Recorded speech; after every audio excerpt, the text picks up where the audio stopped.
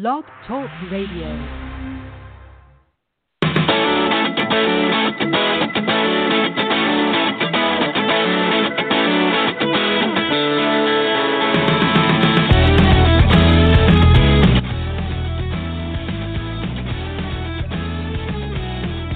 Hello and welcome to the latest Outsports podcast. It is early July. We've just finished the 4th of July, and it's sort of the middle of summer, which, God, when you get older, it really seemed like everything, it seemed like just a day ago it was Christmas, and now it's the 4th of July. And we are back from Chicago a week ago. We talked about that. And Sid, do you finally recover from your Chicago adventures? I did, though I needed a couple of days to recover from Independence Day weekend. But I'm looking forward to some relaxation this weekend. Good. My Independence Day, I had to work and then had to help a friend move, so I got to see fireworks from his balcony. So a little bit unusual. I usually go back to the Catskills, and it did not go this year because of what we didn't have it this year. So only the second Independence Day I spent in L.A. in the last 16 years, so I felt a little bit odd. Yeah, I wanted to go down to Laguna Beach, but I always worry about the traffic. But for some reason, I think everyone worries about the traffic because it ends up not being bad. The friends of mine told me it wasn't bad at all, so I should have gone. Next year I'll head down there. Have you been down there for the 4th of July? It's beautiful and fun. No, I've usually been almost always gone to upstate New York. Yeah. Well, the next few Independence Days will be in the middle of the week, so no long weekend. No, that's right. Yeah, there'll be Tuesday, Wednesday, next 3 years, Tuesday, Wednesday, Thursday. So we'll see what happens. But I got to see some. Actually, I had a great view of all the downtown fireworks. They had them at Grand Park in downtown LA. It was actually quite nice. Yeah, so we go up near our house. There's a cliff that you can watch literally the entire city from Santa Monica to Dodger Stadium, and I mean, the police and the fire have their hands filled because you see about literally 150 fireworks displays, and you know that many of them are not licensed, are not being supervised. A lot of stuff like south of the 10. It looks like Crenshaw and Compton and Inglewood are literally under attack. It's crazy. Well, on my street there was just all sorts of M80s and everything going off, and it gives people a license to set off a lot of stuff. Well, luckily the city didn't go up in flames, which is a distinct possibility with how dry it is here. Well, exactly. Yeah. The LA Times had a story today. The last 5 years, the driest ever in recorded Los Angeles history. Well, did they really need a study to figure that out? Well, no, I could have taken a wild guess and told you that. Well, the last one was 58 to 63, and has beat that by 2 inches a year of rain. Wow. So and then with La Nina, and of course, La Nina is going to be happening this year, which means drier than normal. But since El Nino in LA was a bust, it'll probably be super wet. So go figure. Well, I hope so. We need it. Yeah, we definitely need it.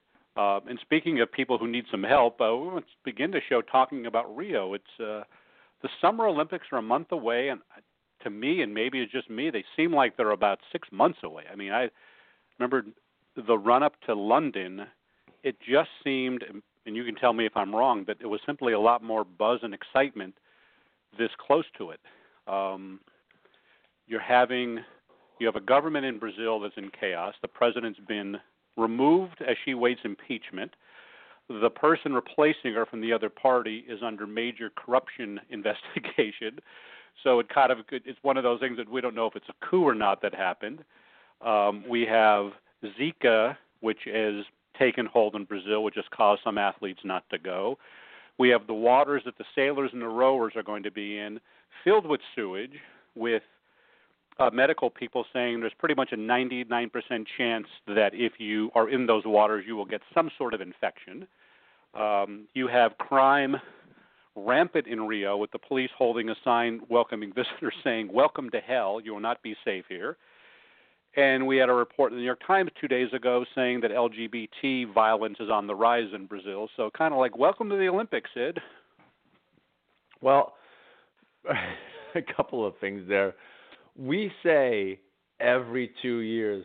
God, the Olympics are just a month away, and who cares? And nobody knows. And then, of course, the athletes start competing, and NBC starts plastering it all over their airwaves. And all of a sudden, by day 2, everyone is glued to the set and cheering on the swimmers and the runners. So, honestly, I think this is par for the course. This happened every Olympics. I'm sitting there twiddling my thumbs like I could not care less. And then after the opening ceremony and results start coming in, the medal count starts racking up, everybody suddenly cares. So I don't remember being excited for any previous Olympics since I was like a teenager, a month out. So I just think this is par for the course. And you know, NBC has not been ramping up its promotion like it will. So you know, I'll wait and see. People will get excited once the medal count starts and Canada starts, you know, yapping about being third and closing in on the U.S. and people will get into it, I think. Well, except I did look. We had written a lot more prior to the London Olympics 4 years ago than we have here, and I do sense it's a little different. I mean, it really is a country right now that is going through. When it got the Olympics 7 years ago, it was the next big thing. It was the BRIC countries, Brazil, Russia, India, China, were going to be the new dominant economies. Well, Russia's economy is in the tank because of oil prices.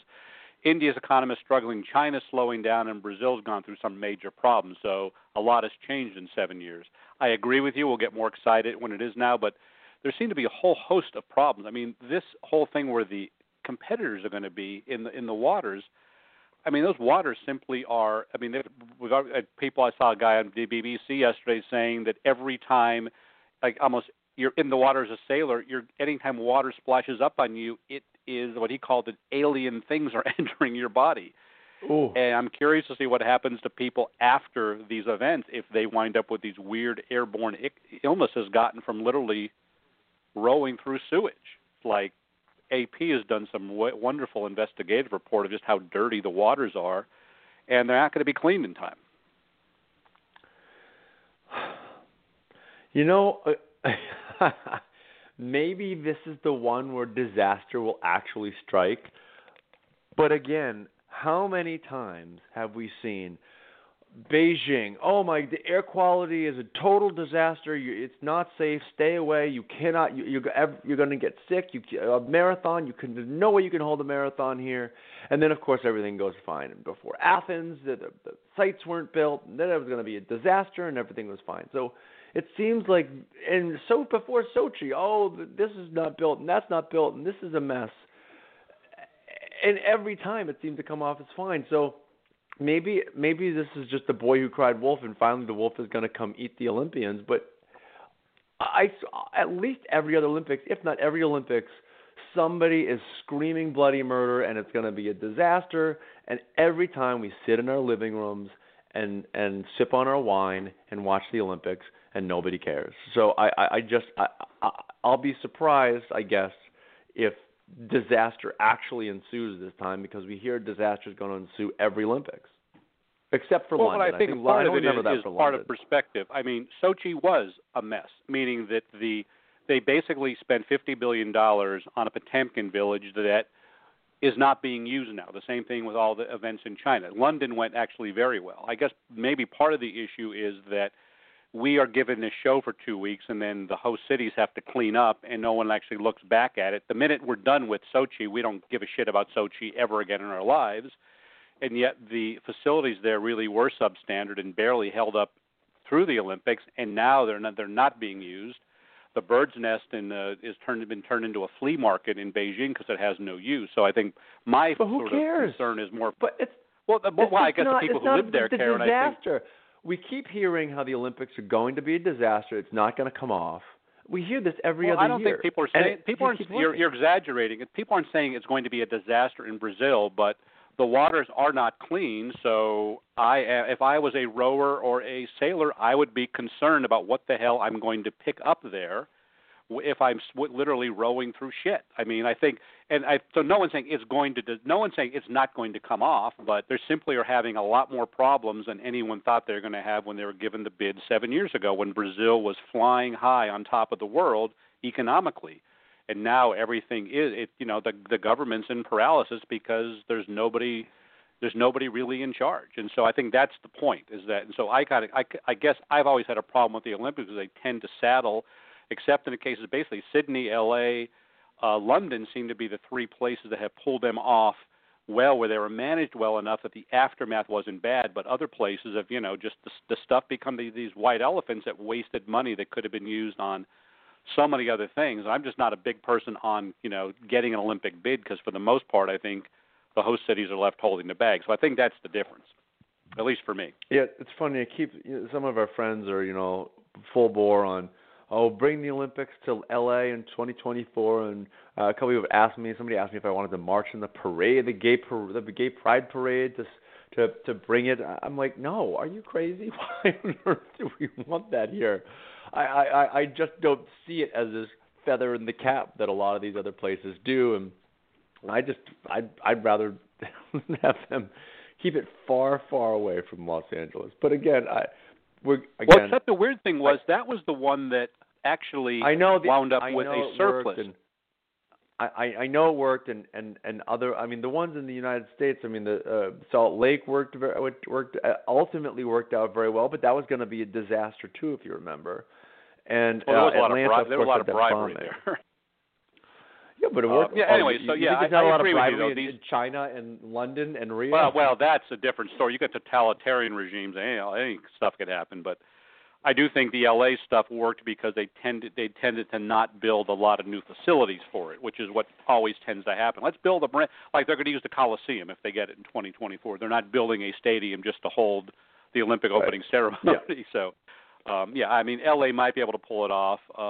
Sydney apparently did it exceptionally well because all their facilities are now being used. We used them in 2002 at the Gay Games. A lot of them were used for the Gay Games 2 years later. They've converted a lot to apartments and housing. So they've actually, people who actually had a forthright plan and made sense, it could work. But and that's what happened in London too. I'm going to get into it. I'm not not into it. I'm simply saying I just remember, and I looked up our archive. We did do more 4 years ago at this point than we're doing now, which does transition is to we are sort of investigating the number of LGBT athletes, and it's still a little too early to come up with numbers, but we're finding people on this team and that team and this sport and that sport, and so.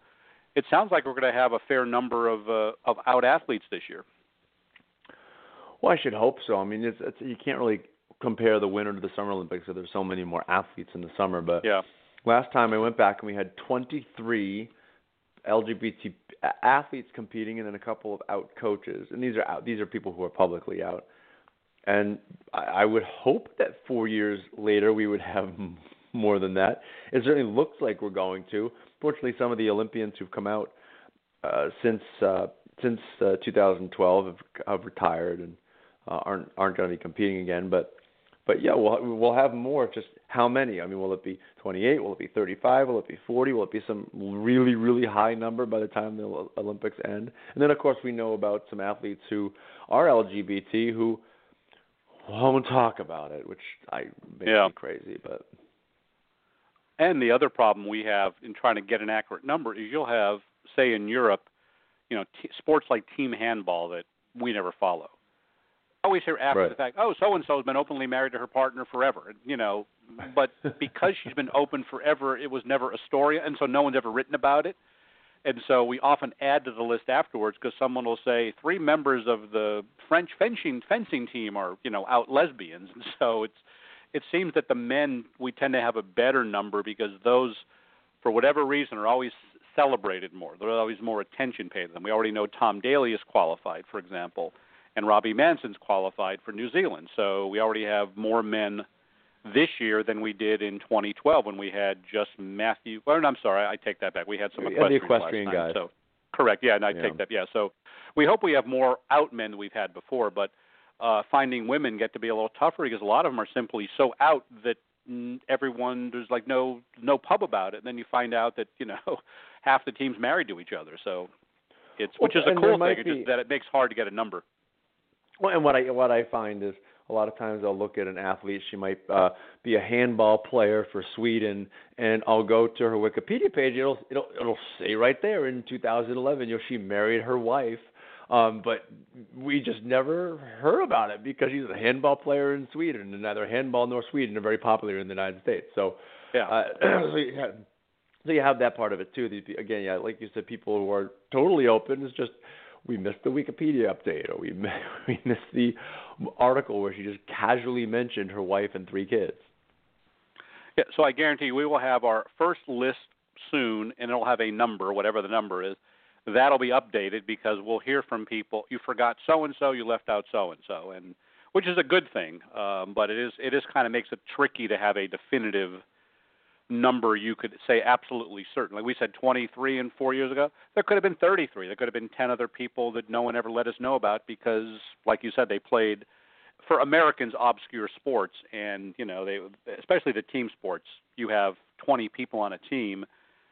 You're not going to know the story of everybody, and even their bios don't always reveal a whole lot. And then you have to go through the bios of every handball team that's going. It gets a little bit tricky, but we have some people helping us with that. But it is a thing that we will do what we did last time and follow the Olympians' medal count. I mean, Tom Daley is going to be one of the favorites to medal in one of the events, so he's up there, and I'm not sure about some of the others right now. Yeah, well, obviously the gay guys will be focused on Tom Daley. He wears no clothes and stands there stark naked in front of the TV cameras. So people will. He's in both. He's a platform and synchro. Is it 2? Yeah. Well, I think he's qualified in both those events. Those are always near the end. They're usually the last 3 days of the Olympics. So, right. First week is swimming. The second week is track and field. I don't know of any swimmers right now. I have to look at our list. I mean, we got a lot of names to go through. And then you have track and field is the second week, and then the other team sports usually start and run throughout the entire thing. The good thing about this Olympics from a TV point of view is Rio is 5 hours ahead of LA. It's only 2 hours ahead of New York. So you're going to have a lot of stuff shown live on TV. Oh, well, and so they will cater which is to great. the You're American not TV going to have that idea of, they basically decided 4 years ago they weren't going to not, because everything's broadcast somewhere, they weren't trying to hide the results. Like, remember the old days we used to don't tell me who won the men 100 meter. Well, now it's going to almost certainly be geared towards at least the East Coast live view. So you'll see the premier events are going to be shown live, which is actually a good thing. That's how the rest of the world watches the Olympics, and we'll get to see some of the same stuff. Well, I remember when Matthew Mitchum won his gold medal, and I was sitting there in a hotel in Washington D.C., and I think you and I were on the phone. Whatever it was. It wasn't being shown live. It was going to be shown that night, and I posted it live, like Matthew Mitchum wins gold, and people were furious that we had ruined their TV watching that night. But I mean, it wasn't going to be shown for 10 hours later, and how in Facebook was just starting an email and text message.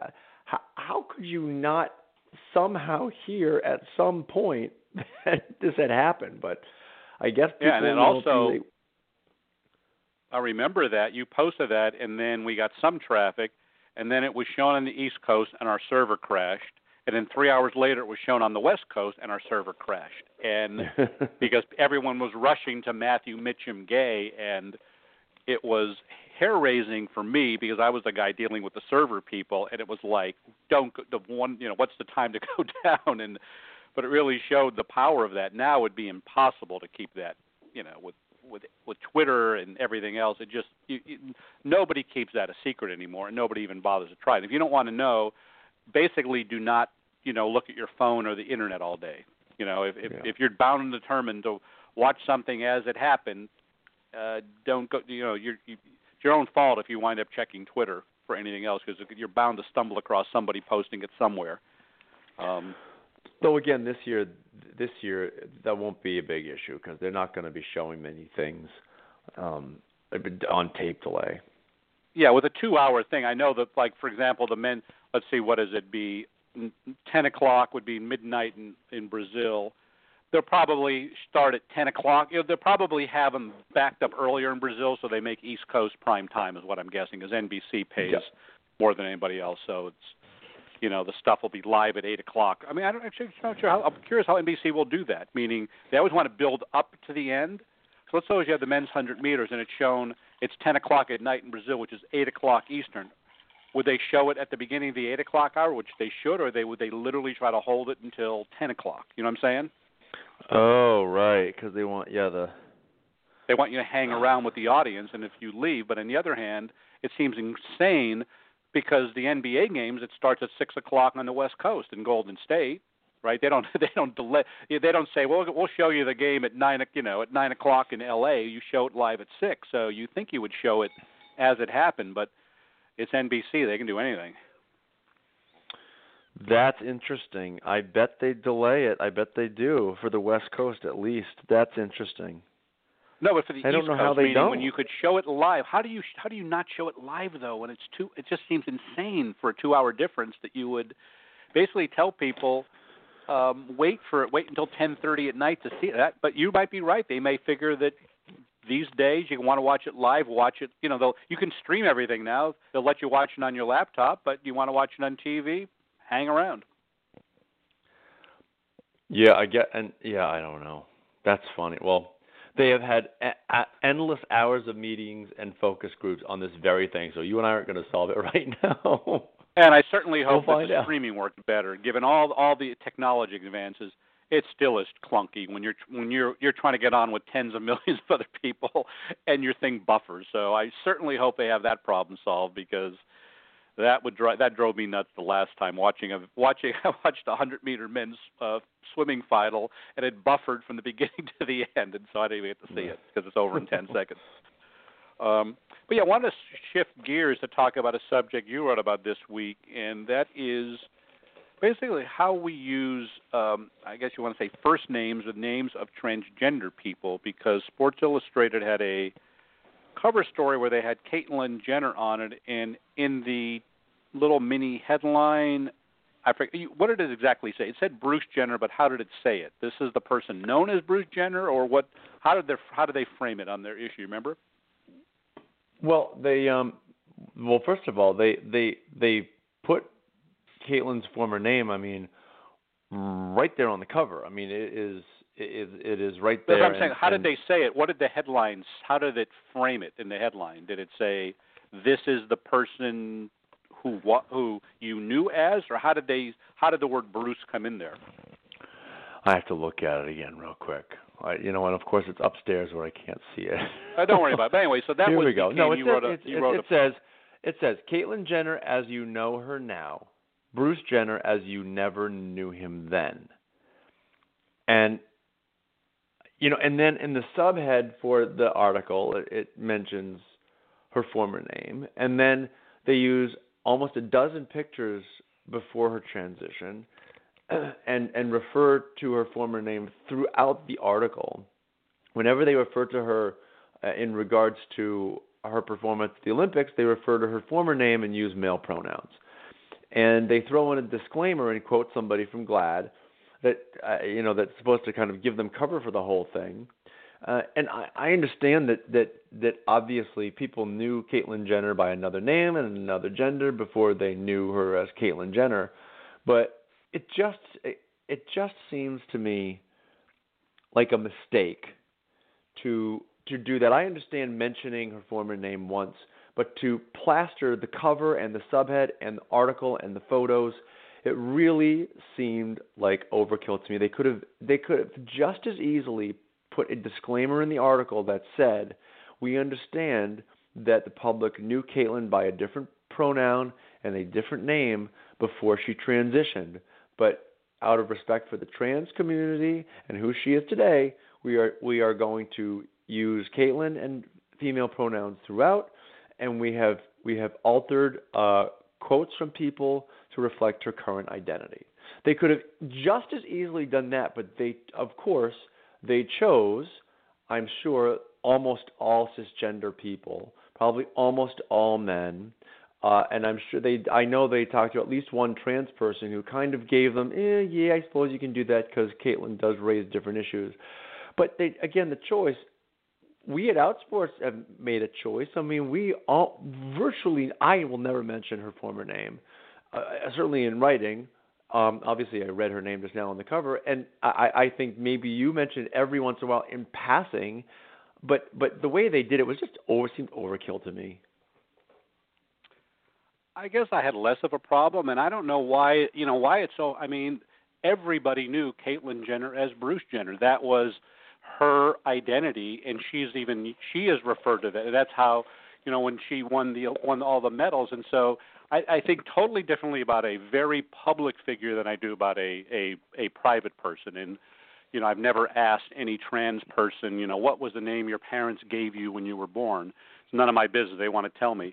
In this case, I do think it was overkill, but I don't think journalistically it was a great sin to me because of the totally public nature of Caitlyn Jenner and her past. And I think that's the issue. Writing a story, I have a little trouble changing quotes if someone referred to Caitlyn by her former name, of actually changing that, unless you're going to put it in parentheses. I think that's a little bit like trying to erase a certain part of history, that if someone, if somebody simply, like the way they would talk about Muhammad Ali as Cassius Clay, if they said in a quote, well, Cassius Clay or whatever, well, I'm not going to change that to Muhammad Ali because that's not what the person said. But I think your story made a point, and I think some of the readers that responded seems that this seemed to be a different case because of the attendant publicity that Caitlyn actually brought to this issue and how public she has been and how she has herself often used her former name.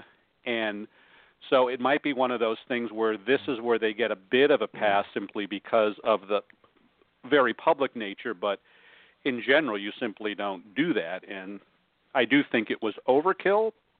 I do think mentioning it a couple times and framing it would be good. And I think with a photo, you simply could have said Jenner, competing in 19, whatever. You didn't have to use the first or last. You don't use any first name. Because in a cut line, it's obvious who you're referring to. We do that at the L.A. Times all the time. You don't always have to say Hillary Clinton. You could say Clinton, Trump, whatever. So I do think you didn't have to use that in any photo captions, and it was an easier way to write a story without always having. You could have simply said Jenner pretty much throughout the piece. And even if it sounded clunky to the writer, it's like, well, sometimes you got to do that for sensitivity's sake.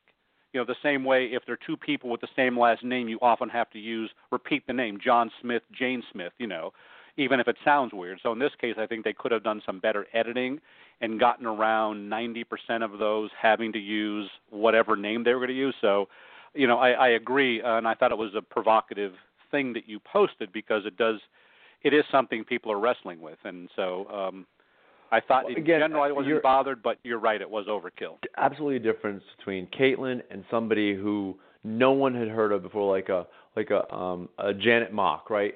No one knew Janet Mock before transition. No one has any idea what her former name was.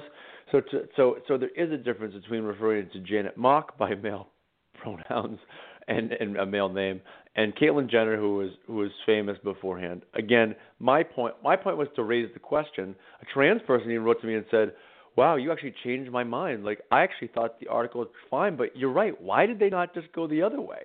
Why didn't they try to reduce the number of mentions of Bruce? Why didn't they put a different kind of disclaimer? They could have chosen another way, and they didn't. And to me, it was overkill. Putting it on the cover really, really was unnecessary to me." Yeah, and again, a lot of times editing, you simply could have used Jenner throughout in references, and even if it seemed like there were a lot of Jenners, well, sorry. Sometimes you have to do that with stories, and get it out of the way of your style or whatever. So, but it's one of those issues that is going to keep coming up, and I'm glad that we raised it. But that's all the kind of issues we have time to raise right now because we're out of time. Time flies fast. We may be off. Well, I think we're off next week because we both are not available, and then we'll have some Olympic stuff and gear up for the summer. So until then, this is Jim and Sid, and we'll talk to you soon.